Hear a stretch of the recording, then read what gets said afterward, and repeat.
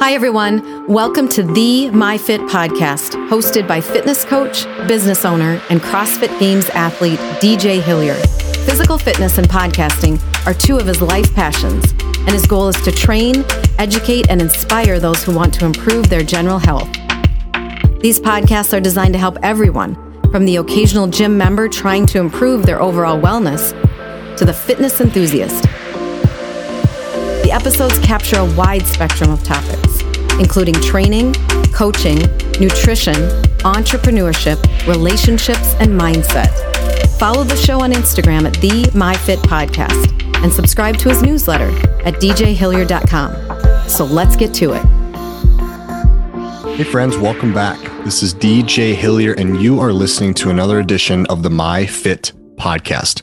This week on the show, I chat with mental sports performance coach Brian Cain. Brian is one of the world's leading mental performance coaches and has worked with perennial professional athletes in the UFC, MLB, NFL, NBA, NFL, PGA, and several Olympians.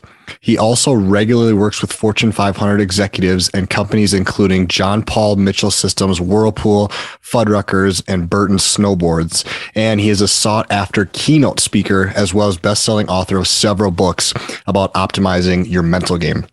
Additionally, Brian's client list includes 3 Major League Baseball Cy Young Award winners, a Heisman Trophy winner, 6 UFC World Champions, World Series and Super Bowl champions, Olympic medalist, Team USA baseball, bowling, and over 1,000 professional sports draft selections. Brian has an incredible resume, and his work really just speaks for himself. And when we would talk about mental sports performance, he is at the top of the list. One of the most sought after guys. I was really excited to have him on the show. And if you guys know me or you've been following the show, you know that mental mindset, anything that has to do with improving your mental game is something that really is attractive to me and something that I resonate with because I've seen the benefits that it can have on somebody and also the negative side effects they can have if your mental game is not up to par. Some of the topics we got into first were going over Brian's 10 pillars of mental performance mastery. Brian wrote a book about this a while ago, and it was cool to hear if you were to combine 10 things of the sharpest minds out there, what does that look like? What are those 10 things? After that, we talked about how to be motivated when you're just not feeling it. After that, we talked about what are the 4 steps for effective goal setting, how to have a process to know that you can achieve your goals. After that, we talked about a topic that's been on my mind recently, and that's not over celebrating your wins and also not hanging your head too much on the losses. I think some of the most mentally sharp people, some of the best athletes in the world are people that can stay even keeled. When the good things happen and when the bad things happen, they can stay really just below or on the line. After that, we talked about creating a healthy relationship with failure and what that looks like day to day. Let me close down by talking about a topic that he recently put out on his podcast, and it was proving others wrong versus proving yourself right. Which one is it? Is it both? Is one better than the other? Is one more gratifying than the other? How should we look at proving others wrong or proving ourselves right? As I mentioned, if you guys are into mental sports performance coaching, learning about the mindset, kind of looking at how can I improve my game outside of the gym or off of the field, off of the court, this stuff really works. And if you buy into it, it can really make you a better athlete once you step on to the floor. If you guys enjoy the show, make sure to leave a rating, review, and refer the friend to a podcast. Those ratings and reviews really do wonders for the show, boosts our popularity on the rankings, and I just really appreciate you guys taking the time to do so. All right, without further delay, let's get to this fun chat with the high energizing man himself, Mr. Brian Cain. Let's go. Brian Cain, welcome to the MyFit Podcast, man. I'm really excited to have you on the show today. I've been following you for a couple of years now. I really enjoy not only your content, but just your energy. Your energy is just contagious, man. I'm looking forward to hearing that energy today and also hearing some stories along the way. You're a fantastic storyteller. You got a lot of experience to go with it. So just thanks for taking the time. DJ, my pleasure, man. And when I first started, I had no content, so I had to make it up with energy, right? So whatever you lack in skill or you lack in content, you can make up with energy because it takes time to build skill. It takes time to build content, but it takes a decision to bring energy, man. That's what I'm talking about. So sports performance, mental performance is something that I'm very interested in. Over the 3 years of doing this podcast, I've had several mental sports performance coaches on the show. It's just a topic that I really dig and I really want to hear and learn more about. So I'm excited to get into some of that stuff. And I think one of the things I like most about it, Brian, is that it's not just for professional athletes. This stuff is for everybody who's wanting to get somewhere, further in their life or just improve their daily life. So if we kind of take an approach of this is for everybody, where do you start, Brian? Where do you start with somebody who sits across from you and is like, you know what, Brian Cain, I'm here and I want to improve my mental game? Yeah, I mean, the first thing I start with is trying to identify why they're here. Like when they say I want to improve my mental game, I say, well, what does that mean to you? Because I'm trying to get an understanding of where they're coming. And sometimes they're coming to me. For example, I had a Major League Baseball pitcher. I live in Scottsdale, Arizona. I had a Major League Baseball pitcher at the house this morning, and he's coming because he's doing a rehab assignment out here at their spring training complex. And he's saying, man, I feel like I ascended to the big leagues at a fast pace. I got there and the game changed. Like I wasn't able to, for the first time in his career, essentially, he wasn't able to just get by on talent. And he goes, now I realize I need a process. I need to be able to slow myself down. I need to be able to prepare better. And he's heard a podcast I've done with, Corbin Burns, who was an all-star this year, and some of the things that we did. So he came because he wanted something very specific around like preparation. I've got other athletes often that will come. Maybe they're in a great place. Like this guy was coming off of an all-pro year in the NFL. And he said, I was an all-pro last year.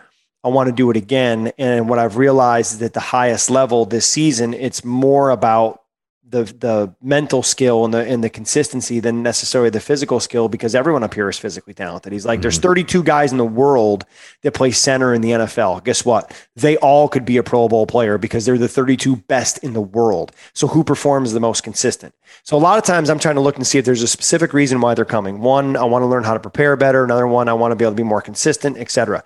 But when we start getting into it, DJ, I let people know, anywhere from little league to the big leagues, anywhere in between athletics or corporate, that all the skills you need are trainable skills. Mm-hmm. Every skill is a trainable skill.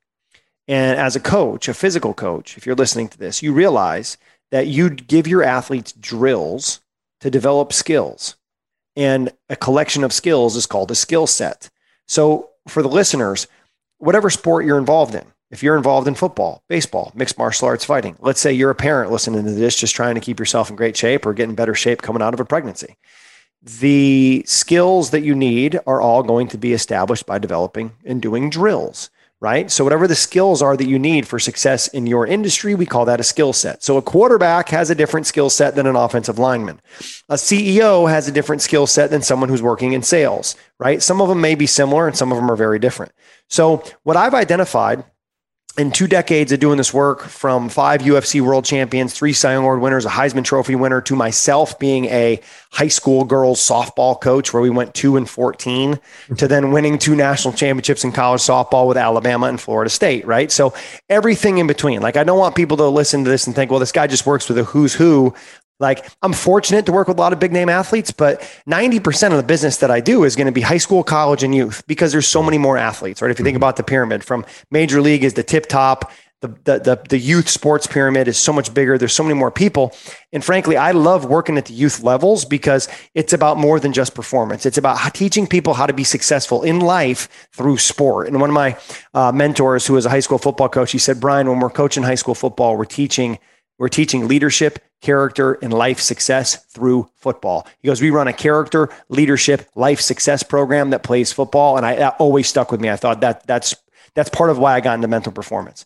Yeah. So when we identify drills, skills, skill set, I've identified in my work, but also leaning on the work of people who are mentors of mine, Dr. Ken Ravizza, who did this work for 40 years, whose face I have tattooed on my heart, Harvey Dorfman, who did this work for 30 years in Major League Baseball. And a lot of the books you see here are all mental performance books. So I'm borrowing from the research and the experience of everybody. And what we've identified is that there's 10 skills that if you develop these 10 skills, you achieve mental toughness. Or what I call, if you develop these 10 skills, you achieve mental performance mastery. Because when I work in a lot of school settings, when I start talking about mental toughness, people who don't come at it from an athletic context kind of get turned off. But what we're always doing is trying to achieve mental performance mastery. We want to be masterful at what we do, meaning we own it. We can describe it as a process. We can execute it at a high level consistently. But if you want to develop these 10 skills to make this skill set, I give you the drills. So first, let's talk about what those 10 skills are, because as I'm listening to when someone comes and says, hey, I want to work in mental performance, I'm starting to listen to see which of the skills do they already have, which skills can we work to level up. And I'll often give them an assessment that says, here's the 10 skills. Rank yourself 1 to 10, no 7s. Otherwise, all you get are 7s. And we'd say, let's identify, and then we go to work and I give them the drills to do. So here's the 10 skills, and then we'll take it from there. Skill 1 is an elite mindset. And the elite mindset is, how you see the world, how you experience things. Are you someone who gets frustrated or fascinated? Are you someone who says, I have to versus I want to, right? That tells a lot about your mindset. Is it growth? I can be, have, and do anything I want. Is it fixed? I am the way I am.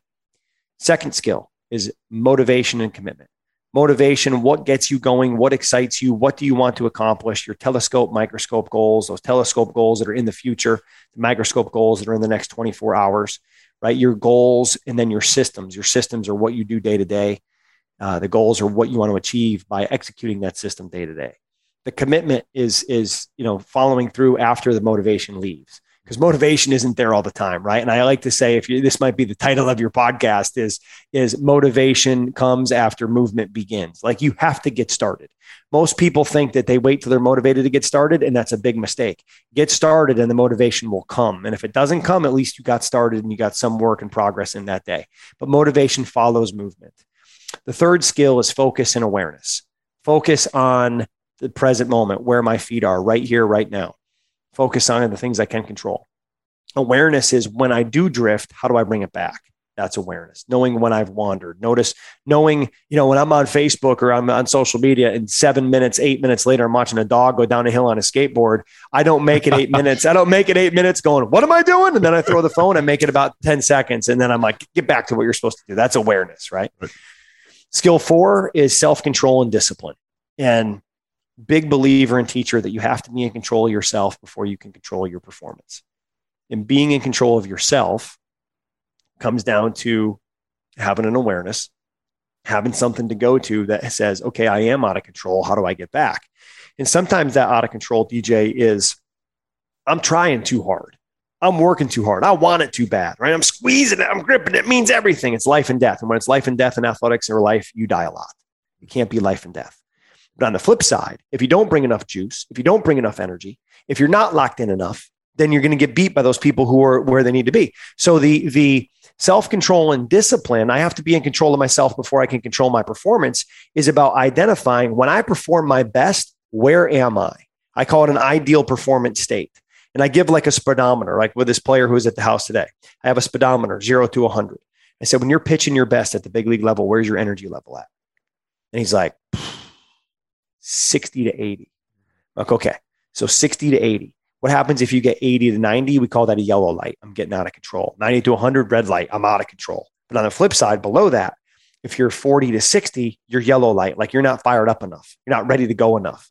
And then anything below 40, red light, like you're not even awake, right? Mm-hmm. So now that he's put a number to it, 60 to 80, I'd say, tell me about how you know when you're in that 60 to 80. How do you know when you get into yellow lights or red lights outside of that 60 to 80? And I'll often, well, how do I know? And they always talk about these 5 things, right? These are like what I call the 5 steps to building awareness. They talk about their body language. They talk about their focus, their self-talk, what they say to themselves, game situations, and then physical feelings. And they'll mention things when I say, when you're in green lights or you're in that ideal performance state, what's it like? And then they'll mention things in yellow and red. So we start to build that awareness. And when they have the awareness that says, okay, this is what I do when I'm in green lights, takes us to skill 5, process over outcome. We say, let's now create a process that allows you to try to get as consistently close to that green light area, that ideal performance state, as you can. I hesitate to talk about being in the zone because the zone is like, I can flip the switch and get into the zone and everything's magical and it occurs. You listen to Michael Jordan when he talks, right, and gets asked about being in the zone. He's like, man, I was in the zone like 10% of the time. And this is the best ever, right? Mm-hmm. He's like, the other 10% of the time, you couldn't win at the high school level. He goes, but 80% of the time, you go to battle with your preparation, you go to battle with your self-talk, you go to battle with your body language, and you go to battle with your competitiveness. And he says, you got to learn to outcompete the competition. When I heard Jordan say outcompete the competition, I thought that was awesome. I like that. Right. But that comes down to that focus and awareness of, am I not where I need to be? And how do I self-regulate to get where I need to be? We build that into your process over outcome. Process over outcome focus is basically skill 5. And outcome focus would be, let's win the game. Process focus would be, let's win the play. Outcome focus would be, I want to go from 240 to 180, which I did. Process-based focus would be, what do I need to eat today? What do I need to work out today? How much water do I need to drink today? Flip side, what do I need to avoid today? I need to avoid being around desserts. I need to avoid being around these people who every day after work want to go have 3 or 4 beers after a game. I have to avoid those things because those take me further from where I want to be. Skill 6 is meditation and mental imagery. Meditation being practice at getting myself present and slowing myself down, right? Self-regulation is largely a meditation practice. And then mental imagery from a preparation standpoint. So if I'm throwing a pitch, see the pitch before I throw it. I use the analogy from golf a lot, where mental imagery of anytime you're standing behind a putt on a mini golf course, what do? You see the line going to where you want it to go. That's mental imagery, right? So it's part of preparation. So a lot of times I think people think that mental imagery is like Disneyland. And if you see it, you'll believe it and achieve it. And it's like, well, no, if you can see it, that's part of the equation, but there's no guarantee here. This ain't Disneyland. Just because I can go see myself hammer a basketball on a dunk, I haven't jumped in 5 years. I ain't coming close to touching the rim. Right. So visualization is part of the work. It's not just, that's not the only work, right? There's elements of The Secret that I really like, but I think people look at it and go, oh, it's that easy. It ain't that easy. You got to do it. You got to do a lot of work. Okay. Skill 7 is routines and habits of excellence. And the routines and habits of excellence that you create are what provide the consistency that you need. Jim Collins, in his great book, Good to Great, he said to be consistent over time, you have to describe what you do as a process. So if there was one action item, DJ, I would share with your listeners, it's the app that I share with everyone who I work with, and it's free. It's a game changer. It's called Habit Share. And in my 30-day athletes program, which I know you've gone through, I talk about this on day 2. I used to use an app called Way of Life. And essentially what it is it's called a success checklist. And you basically bring analytics and measurement to the behaviors that you want to track. So once I started doing this, and here's like my checklist, right? I check the box green for the things I do, red for the things I didn't do, gray for the things I didn't need to do. But the best part about it is there's a friends tab, and I can look and see all my coaching clients. Oh, cool. I can look and see how often they're doing the things that they're supposed to do, how often they're not. So it creates this app. What it does is it creates what I call the 3 keys to coaching success. Here's the 3 keys to coaching success: accountability, support, and clarity. So I can look at like this athlete who was at the house today. I said, look, before you leave here, let's set up your habit share. Here's the things I want you to do. I want you to listen to my Mental Performance Daily podcast, 3 minutes a day. He's like, I can do that. I want you to make your bed. Thank you, Admiral William McRaven in the University of Texas speech, right? And now he's making his bed. I said, I want you to throw a shadow bullpen where you visualize yourself pitching, no ball, but working on body language, focus, working on your pre-pitch routine, and go through like you're pitching to 1 inning a day. So those are the 3 things I left him with: make your bed, podcast, and shadow bullpen. And, the make your bed and podcast for 7 days a week, and the shadow bullpen is 3 days a week. So now when he fills it out, I get a notification. And then when we get on our next coaching call, the way I start all my individual coaching calls is I go, let's take a look and see how you did between last session and now. Because the one thing we know as coaches, DJ, whether it's mental performance, physical performance, chiropractor, physical therapist, strength coach, whatever, our athletes are going to get better with what they do. They're going to make the biggest gains by helping control what they do when they're not with us, right? It's the biggest difference between being a strength coach and thinking your job is to write programs. Your job is to get your people to execute the damn program, right? So I got to be able to give my athletes tools and systems and empower them to be able to execute without them needing me. Right. I mean, exactly. The greatest form compliment I can get is when an athlete says, "You trained me so well, I no longer need you. Thank you, coach." Totally. 100%. That's my favorite compliment. And then I'm like, great. And then they call you a couple of months later or a week later because they got another question, and you're their go-to guy because you have a relationship with them, right? So that's the power of routines and habits. Skill 8 is time management and organization. And again, another thing I do with every client I work with is I have them share their calendar with me in Google Calendar. So when we get on a call, we go through Habit Share, then we look at their Google Calendar. I said, tell me all the things that you want to do. Let's see where you have it scheduled. Because don't tell me how good you want to be. Show me when you're going to put in the work that determines how good you become. That's why it's important for me to see their calendar. Because when they go, oh, I'm overworked, I can't do this. I go, you got a 7-hour block here on Saturday. What are you doing? You can do all the work you need to do in that block. You can do all your meal prep in that block. So what you're doing is you're eliminating excuses because one, you're helping them determine where their time is going because time isn't infinite, right? We all have 168 hours in a week. We ain't getting more. And we are able to help them create their habits. And when we identify those two things, here's your habits, here's what you want to do, here's when you schedule it. Now it's like dumping gas on the fire. Okay. So that's pillar 8, time management and organization. And then pillar 9 or skill 9, I call them in my coach's certification in my athletes program, I call them the 10 pillars of mental performance mastery. I could easily call them the 10 skills of mental toughness or the 10 skills of mental performance mastery. Number 9 is leadership. And I go into developing the 6 C's of leadership to enhance and establish trust with your clients. And then we go into pillar 10, which is establishing the right culture. Culture being, the beliefs that you hold that drive the behaviors for yourself, for those who you're working with. So if I wanted to summarize all of this and maybe give you my number one go-to strategy or framework, it would be what I call the 4-step goal formula. In the 4-step goal formula is step 1, set your intention. Know what you want. Step 2, schedule it. Put it on Google Calendar. Step 3, measure it. Take a look at your habit share and see how consistently you do the things you said you were going to do. Step 4, reflect and refocus. In the reflect and refocus process that I use is every Sunday, I'll sit down and I write out well, better, how. What did I do well as I look at my habit share and my calendar and my behavior for the week? What do I want to do better next week? How am I going to do it? And that how is my game plan.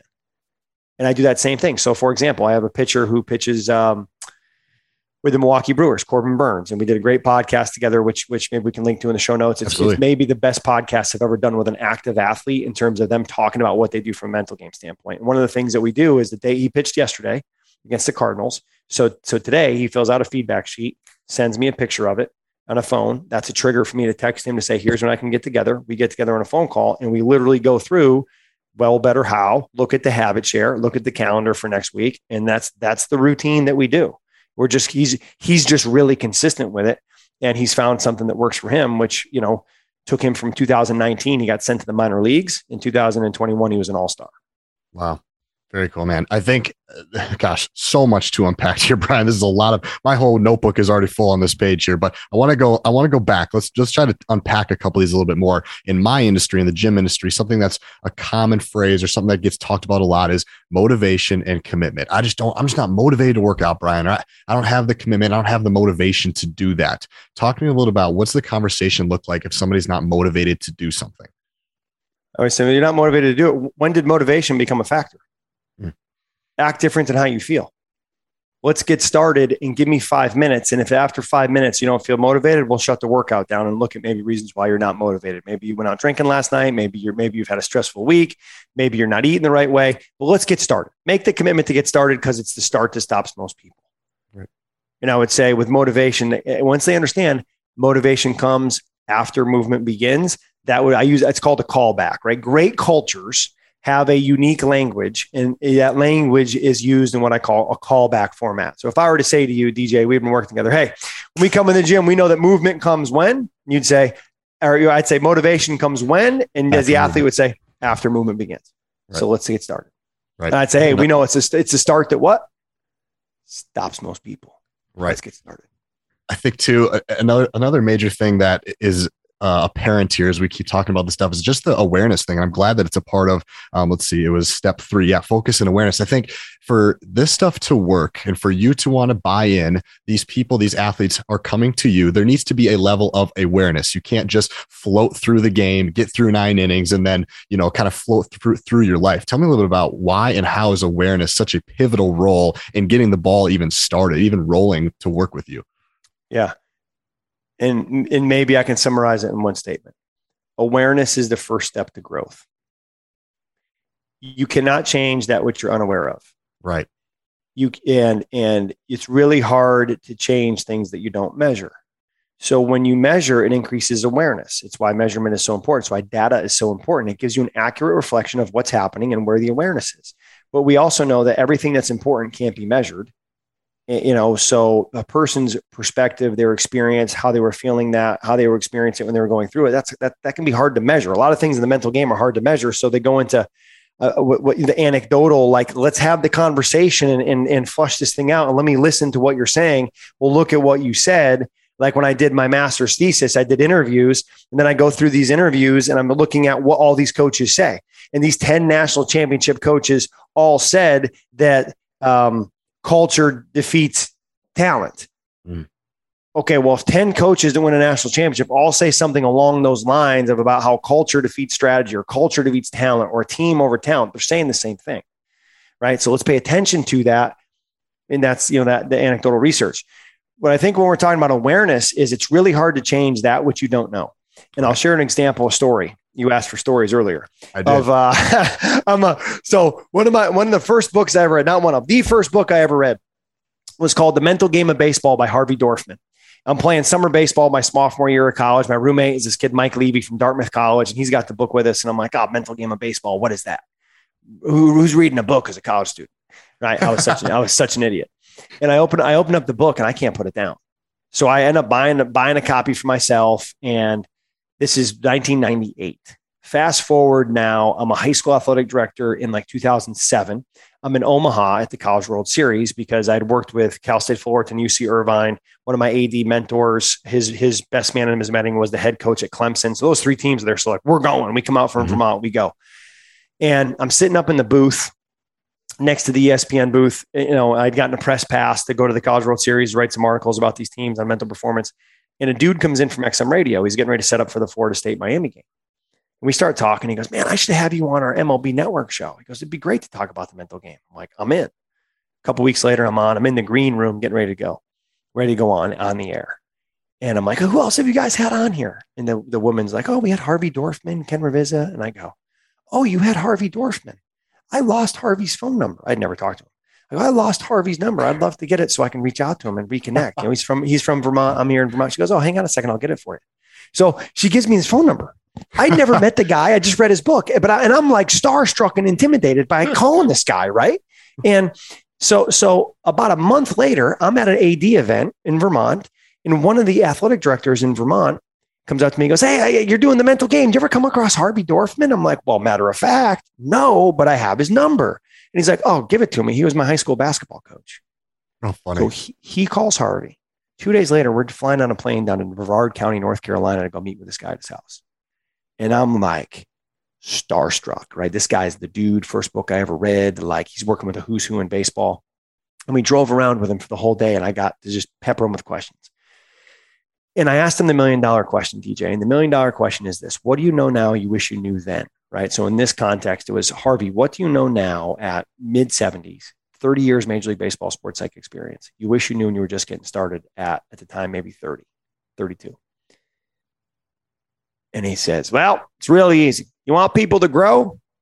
Follows a 3-step process. And this is where awareness kicks in. Because you want people to grow, follows a 3-step process: awareness, strategy, action. He goes, as the mental performance coach, we got to help our athletes build awareness, showing them where they're at, finding out where they want to go, letting them understand what it looks like to get there, giving them strategies that they can use to close the gap from where they are to where they want to be. And then they got to put it into action. And the majority of our job after we build awareness and give them strategies is to create accountability to make sure they're putting it into action, because it'll work if they work it. Oh, that was boom. I mean, that is coaching, man. Build awareness, give strategy, and provide support and accountability to put people to get people to put it into action, right? You can, like, there's a lot of coaches that can give strategy, but the hurdle from strategy into action is massive, right? It's like, DJ, if there's 3 frogs sitting on a log and one decides to jump, how many frogs are left? 2 are left. That's what most people would think. 2 are left. But just because the frog decided to jump doesn't mean it jumped. There's 3 frogs left on the log, right? So there's a huge hurdle, man, between deciding and taking action. So you can help me build awareness. You can give me the strategies, but if I'm not putting it into action, we need more strategy, right? We need more accountability. The player needs more more ownership, whatever it is. So there's a big difference between writing programs and getting people to implement programs and do them. And to me, that's the missing link in athletics. That's the missing link in training. And that missing link comes down to mental performance, right? If you give them the training program, but don't give them the 6 inches between the ears, then they're going to have a hard time executing what you want for the 6 feet below. So they have to go together. And the best coaches I've been around, whether it's a sports team coach, a Nick Saban, or a strength coach, they're doing mental performance without maybe knowing they're doing mental performance. Totally. I'm going to ask you the $1 million question, Brian. So what do you know now that you wish you would have knew when you were in your younger career?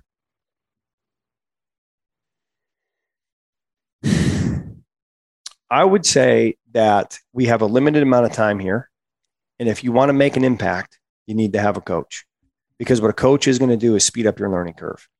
And if you look at every Olympic athlete that just walked into Tokyo for the games, DJ, the one thing they all had that was the same is they all had a coach. Mm-hmm. And I look at what I'm able to do in the field of mental performance.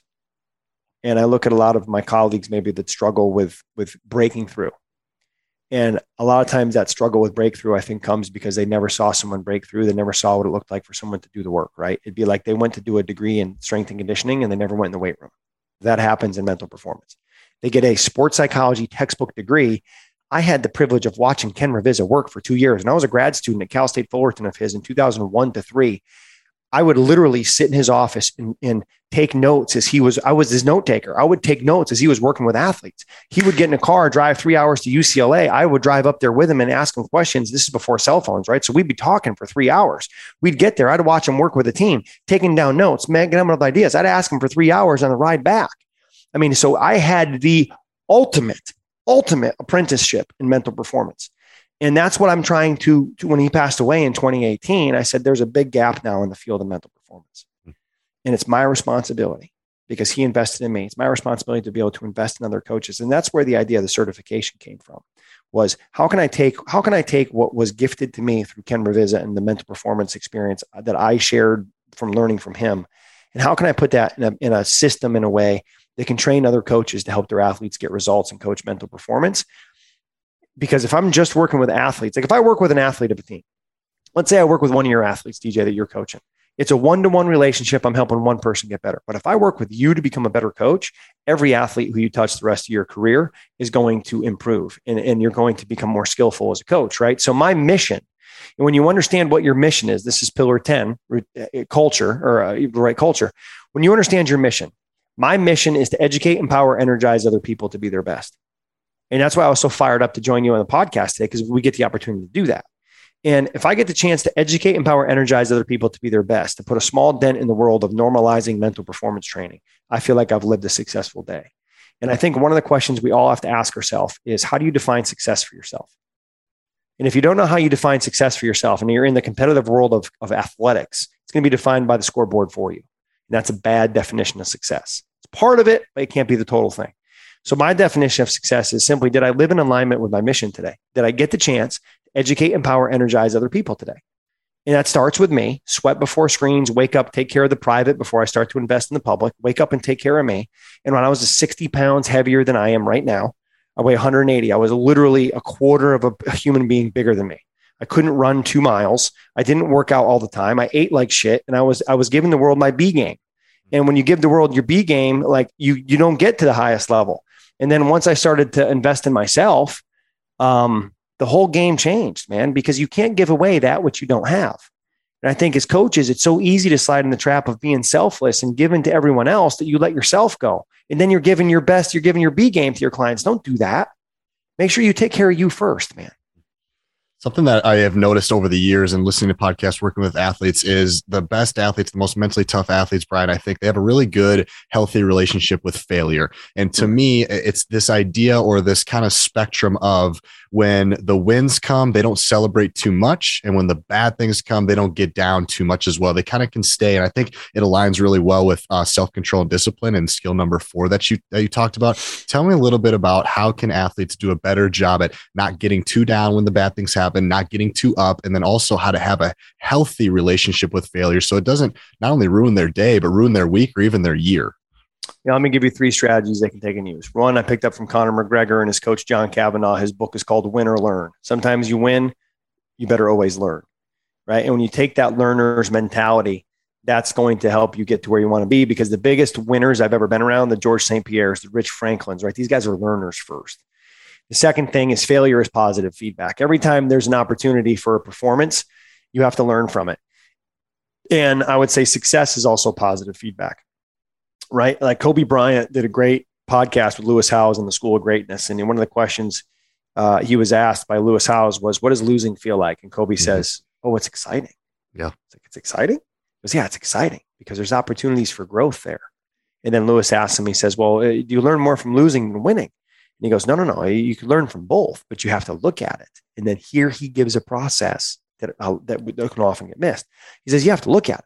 He goes, there's answers there, whether you play well or you don't. He goes, but you have to ask yourself, okay, well, what did I do well? What do I want to do better? How am I going to do it? That's where well, better, how comes from. Is after Corbin Burns or a guy pitches today, what'd you do well?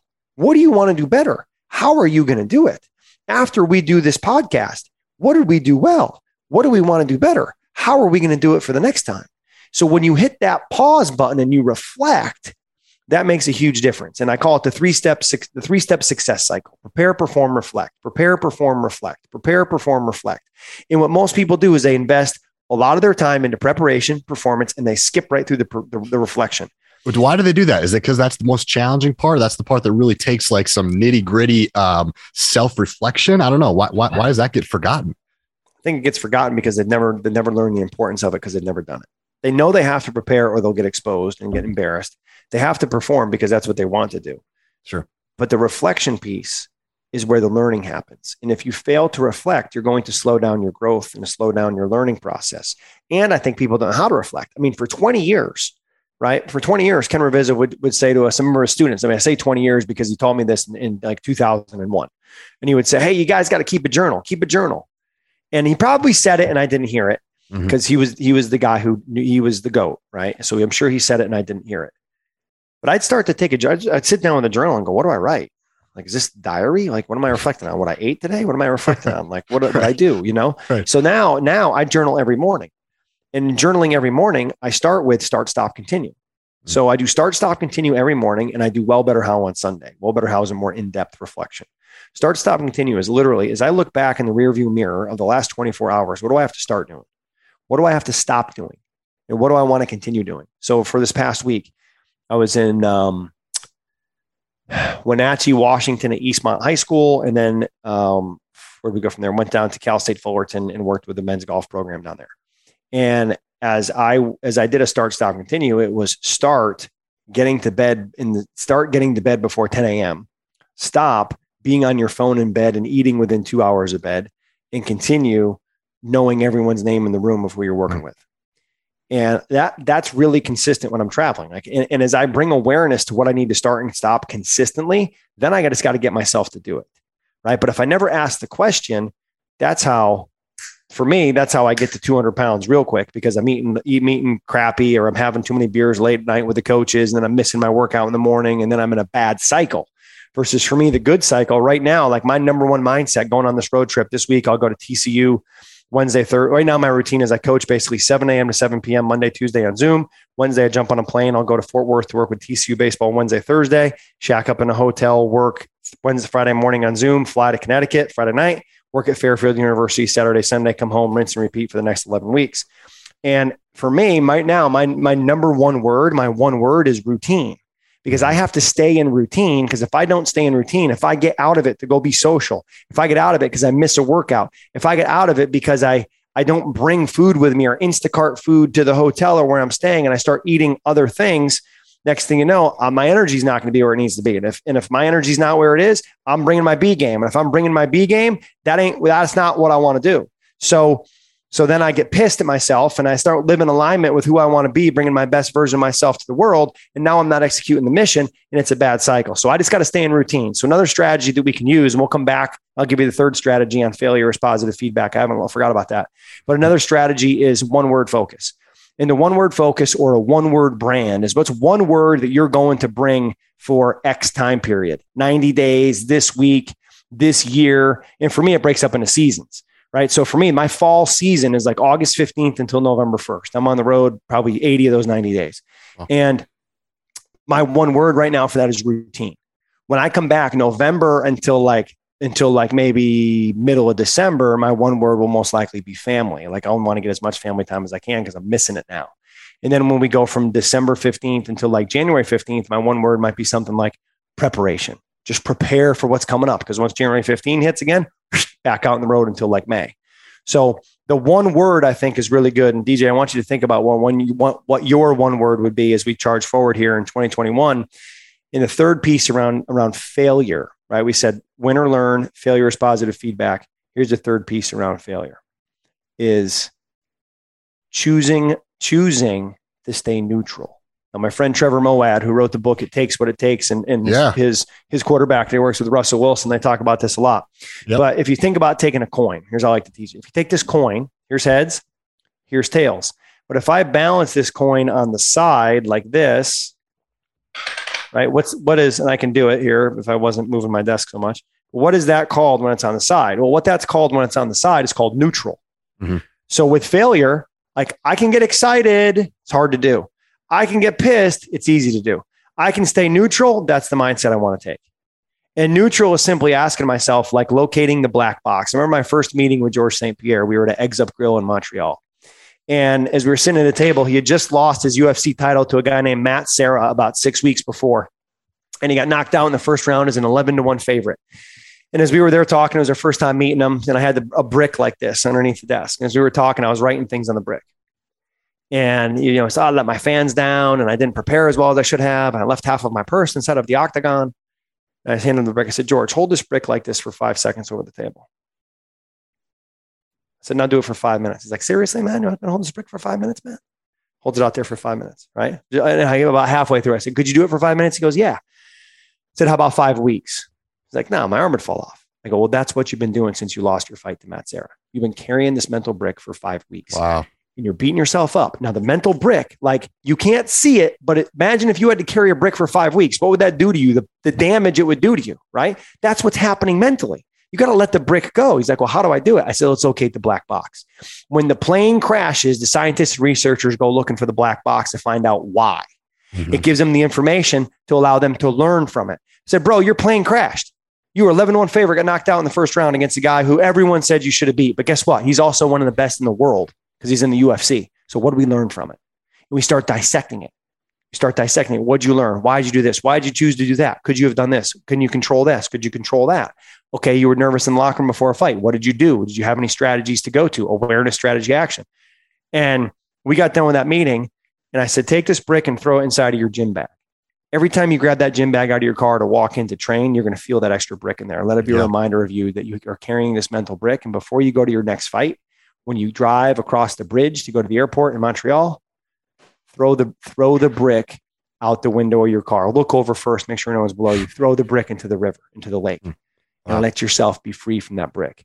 And that's a physical experience to remind him of the mental, that failure, that loss is positive feedback. And he said this on HBO with Joe Buck. He said this on Joe Rogan podcast. He said this on I think it was Lewis Howes podcast, where he said the best thing that ever happened to me was losing to Matt Serra. And how true is it too, Brian, that Jim Aframo taught me this, that basically the most mentally tough people, when you think of, they're the best at letting go of or moving on to the next play. So if something bad happens, they're the best at forgetting it. How fast can you let that go? You think about a golf tournament, right? There's so many shots in a golf tournament. Being able to let that shot go and move on to the next thing, the best, most mentally sharp people can move on quickly. Yeah. I mean, you could almost essentially say, mental toughness is your ability to move on in the face of failure or success. Because just like we talk a lot about moving on in the face of failure, it's also moving on in the face of success, right? So when you and George's problem was he won the title, and then he got kind of complacent. Like I did what I wanted to do. I wanted to be a UFC champion, so let's raise the bar to be the best in the world, the best there's ever been. And I remember seeing this too. So in other fights, I can't remember who it was. Can't remember, but in the hotel room or in the locker room after the fight. So we come back in 5-round fight. He wins by decision, comes back in the locker room. everyone's there celebrating. He takes the belt, puts the belt over there on the bench and grabs one of his coaches and gets down on the mat and starts rolling around. He's like, man, in the first round, I had this Kimura arm lock and I felt like I could have finished the fight. And he got away. Wow. I want to try this real quick. So here he is covered. He's got his blood on him. He's got the other guy's blood on him. He probably got broken bones in his hands from punching. And he's just like, I want to learn this. He's like, I can celebrate. He goes, I can celebrate later. He goes, celebrate to me is getting better. This is what's most important. Wow, man, what a cool takeaway. That's awesome. Yeah, it was very cool. So you can learn in both success and failure. But yeah, I think your ability to move on to the next is really, really important. And easier said than done for sure. It takes practice. As we close down, I know we're limited on time, Brandon. One thing I wanted to get to because it made an impact on me. I really enjoyed it, hearing it on YouTube, and I shared it with my family and friends, was the idea of proving yourself right versus proving others wrong. Can you enlighten my listeners who haven't got a chance to listen to that yet? What does that mean? Yeah, that's a great one, man. And so I remember I'm working, one of my friends, Sean Haggerty, is a former Navy SEAL instructor. He was one of the instructors on the show, The Selection on the History Channel. Great show, really, really good mental performance training strategies. And they're very entertaining. I think people would like it. It's like a reality show about 30 people trying to go through a selection, like Hell Week process. Oh, cool. Oh, very cool. It's unbelievable. He's one of the instructors. And we developed a relationship. And I remember him saying, like, where he was talking to, I think it was the Yale lacrosse team. We were together and I brought him in. He was talking to those guys before a game. He was talking about proving people wrong. He's like, my whole life I was undersized. I mean, he's I don't know, 5'8", 160. I mean, he's not a very big guy. It's not like you're superimposing all sleeved up SEAL that we have this picture of, right? Like a jacked guy, like a Goggins, right? Or massive, like Marcus Luttrell. Like he's not that way. And he's like, I was a nose guard in football in high school at 140 pounds. I was just going to prove everybody wrong that I could do it. He's like, I came from an area that you wouldn't think people would come from who would be successful, and I'm going to prove everybody wrong. And now he's a CEO and the founder of Protector Brewery, San Diego's first and only organic brewery, and just doing an amazing job, super successful. Prove yourself wrong. My friend Jonah Bayless, who was the best man at my wedding, we went to high school together, grew up together. My senior year, he's a sophomore in high school. And put it in perspective, he's the number 5 pitcher on our high school team. I was the number 1. Okay. So he ends up going to Trinity College, Division III in Hartford, Connecticut, because no one offers him a scholarship. No one's interested in having him on their team. And his brother's playing there. So he goes there and he starts working and he hits a growth spurt. He's throwing 97 miles an hour as a sophomore. He's the number 5 pitcher on a high school team of 90 kids in my class as a sophomore in high school. He's throwing 97 as a Division III college pitcher as a sophomore. So he's a 7th round pick, okay, after his junior year. Boom, goes to the big leagues, plays in the big leagues with the Royals, with the Pirates, the Blue Jays, ends up playing over in Japan for a while.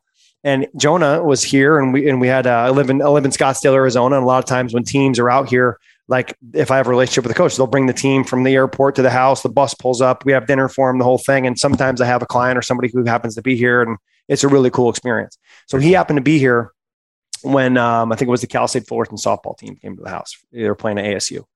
And I was like, Jonah, tell them about your story, man. It's more remarkable. Division III to the big leagues. And he goes, my whole life, it was about one thing, prove myself right.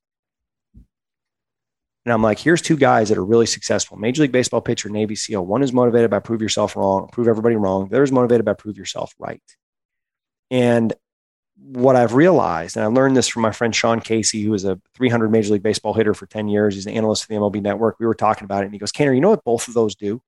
He goes, when you play 162 games in a Major League Baseball season, you have to play mental games with yourself. Yeah. He goes, and it's not one or the other. It's both. Like you got to use what you need on that day to get yourself where you need to be in that ideal performance state to compete one pitch at a time. He goes, when you're playing football, you got to get up once a week on Sunday. If you're an MMA fighter, you got twice a year. He goes, in baseball, you play 162 games in 180 days. You need everything you can get to get yourself ready to play that day. He goes, so there were games where I was trying to prove people wrong. There were days where I'm trying to prove myself right. He said, what both of those strategies do is they create energy. And he goes, and energy is what we're all looking for. We're all in the energy game. So for a time I taught teach yourself, prove people wrong. For a time I taught prove yourself right. Now I teach find the games you need to play with yourself in that moment on that day to get yourself where you need to be. So your energy is right to compete at the highest level that you can on that day, on that pitch, in that moment. So do you think, Brian, doing one of them, just one of them, is bad. Like if I'm just out to prove, what I can imagine is maybe somebody's out just to prove other people wrong. And they're just, everything they're doing is for other people almost. Follow me here. Is there a point where that's going to be, you're going to go too far and that's why we need to have both? Or is it okay to or are you saying that it can be one or the other? It's a really good question. It's a really good question. And I think it's a very context related question, right? Okay. Like if I'm working with a high school athlete and their whole mentality is on like, I'm going to prove everybody wrong. Like, okay, is that a strategy that you're using to get you ready where you need to be to compete in this sport? Or is that how you're living your life? You know, like, is this bigger than just what you're trying to do for 8 hours a day as a baseball player? Like, is your whole life about like, is there a bitterness? Is there a hardness? It's like, I got to prove all these people wrong. Cause buddy, these guys aren't thinking about you anymore. You know what I'm saying? Like they're thinking about their own stuff. So, you know, educating them on that, showing them the other option, but then letting them choose what they need on that moment and what's going to work for them. Right. Like if you listen to David Goggins, that guy's got a lot of really good strategies that he uses to get himself to push through, to dig deep, to do what he needs to do. And I have been inspired by him to a point where I went and ran a 100-mile ultra endurance race. And I will tell you that the strategies that I used in that 100-mile ultra endurance race, I tried to use those in golf and they didn't work at all. Right. That's why golf is such a good challenge. It's easier for me to go run 100 miles right now than it is to break 100 on the golf course. It doesn't take nearly as long, but it's because it's such a different mindset, right? Like your whole life, grit your teeth, do more, don't quit, head down, go harder, dig deep. That's going to help you finish 100. Mm-hmm. That's not going to help you score well in golf. In golf, it's much more visualize, calm and control, stoic, target. What's the shot I'm trying to hit? It's way more. I shouldn't say it's a way more mental. It's a different mental game than the Ironman or MMA or ultra endurance. So you have to find out, I think, for where the athlete is at and what context they're in, and teach them strategies that they can use. Ultimately, hopefully they land on a place where they can use both at the right time to get them where they need to be. And if they're a professional athlete, they need more strategies, because as a pro athlete, your meal ticket is your performance and your results. Sure. So let's do what we need to do. And that's what I was going to say was what would you think is more gratifying, proving other people wrong, or proving yourself right? And I think it's going to be very contextual on who you're talking about and which one's sweeter, because I've never been in an opportunity where I'm proving other people wrong, but I've definitely been in an opportunity where I'm proving myself right. And I know that's very gratifying as well. So my guess would be, you would say it's very contextual, dependent on who you're talking to, on which is more gratifying. Yeah, I would say it's up to the individual. You know, I mean, I've used both of them. I mean, I've used both of them for sure. You know, I remember when I started doing mental performance coaching, a lot of my friends would call them like, what are you doing, man? No one's going to want to be into this back in the 2000s, right? This is the dumbest thing you've ever come across. What are you trying to do? Mental performance coaching. All three of those guys have asked me if I could hire them now. Wow. You know, so for me, that was like, I'm going to prove people wrong. But at the same token, I just was always, you know, I mean, it's like prove yourself wrong, prove yourself right. I never really even thought about it because I was just so locked into doing the work every day. You know, it's like Stephen King, the great author of all the horror movies and horror books, right? In his book On Writing, which is a great book, they ask him about his mindset to writing. He goes, I write 5,000 words every day, whether I feel like it or not. He goes, the amateur waits till they feel like writing. The professional just writes. And I think like that's I think where we all want to get to is I just do the work. My system dictates that I wake up, weigh in, put my clothes on, I laid out the night before, walk into the home gym, grab a water on the way, and I start moving with my soft tissue routine. Like that's what my system says I do. There's no thought process. There's no choice. There's no deviation. That's what I do, you know, and, you know, that might change here as we have our first child coming up in March, but that's like the system that we want to have, is that you're so committed to the system and you've thought the system through and that you implement the system. So you're not having to say, what's next? You know that answer. Very cool. Brian, as we close down here, we whip through those 10 pillars and you have a book on it, but what I want to do here is I'm going to go through them quick. I want you just to give one sentence and then we'll close down by going through that. So the first one, elite mindset, one sentence on it. Oh man, you're going to, elite mindset, one sentence on it. Don't count the days, make the days count. Cool. Motivation and commitment is number 2. Motivation comes after movement begins, and every day recommit to your commitments. Number 3, focus and awareness. 1, fill in the blank, pitch, shot, play, day at a time. Number 4, self-control and discipline. You got to be in control of yourself before you can control your performance and make that bed when you wake up every day. 5th pillar of mental capacity here is process over outcome. Probably my favorite one. Go ahead. Yeah. Control what you can control. And when you come to a staircase, hit every single step on the way up, because you can't skip a step in the process and expect to make it to the top. Number 6, mental imagery and meditation. Everything happens twice, first in your mind, then in reality. Number 7, routines and habits of excellence. Secrets of success are hidden in the routines of your daily lives. If you want to be consistent over time, you have to describe everything you do as a routine and a set of habits. Number 8, time management and organization. The bigger your goals, the tighter your time blocks need to be. We're all given the same amount of time. Only the successful people will tell you that they agree with that. Number 9, leadership. Influence and impact that you have with others based off of trust and your ability to serve. Number 10, the right culture. A set of beliefs that drive behaviors. We call those beliefs the MVP process: mission, vision, principles. And you're either going to be driven by principle, a set of values, or you're going to be driven by preference, a set of feelings. And feelings are too come and go, non-controllable. So choose principle over preference. Dude, this was awesome, Brian. I really appreciate you taking the time, man. I love your content. I love your stuff. I want to bring my audience to you. Some things you're in the works on. Where can I point them? Go ahead. The floor is yours. Yeah, absolutely. I think the best thing is send them to briancain.com, BRIANCAIN.com. And they can get into, I have a 3-day free course for coaches and a 3-day free course for athletes. You'll see those on my free courses link. If you're a coach, join my insiders list at briancain.com/certification. Again, you'll see the link at the webpage. That's going to save you $200 off when we open up the coaches certification, which will be here. We open it up in November and in May. So let's get you into that November group. If you're an athlete, check out the athletes course at briancain.com. But the next step for everybody is going to be get into my Mental Performance Daily podcast. Wherever you listen to podcasts, Apple, Spotify, awesome. Wherever. I do 3. Thank you, DJ. I appreciate it, man. I do 3 minutes a day. Mental Performance Daily, 3 minutes to get your mind right. Do it when you're driving in the car, do it when you're having breakfast, and 3 minutes a day. If you're with me there, you'll get everything I got. I pull no punches. I hold back no content. There is no secrets here. I give you everything I possibly can every day, because I realize one thing: none of us are making it out of here alive. So give as much away as you can. Awesome. I can stand for that. That podcast is awesome. I think too, we talk about EDDs, these everyday details, everyday drills, everything that we can do on a daily basis. That's 3 minutes. Start your day off the right way, man. I think that's a great way to go about it. Thank you for taking the time, Brian. I really appreciate it. Guys, if you enjoyed the show, make sure you share it on your Instagram. And I would love to hear, I'm sure Brian would love to hear, what was your takeaway? What did you like from the show? What are you going to start implementing in your life today? And we'll see you guys next Tuesday for another episode on the MyFit podcast. Take care.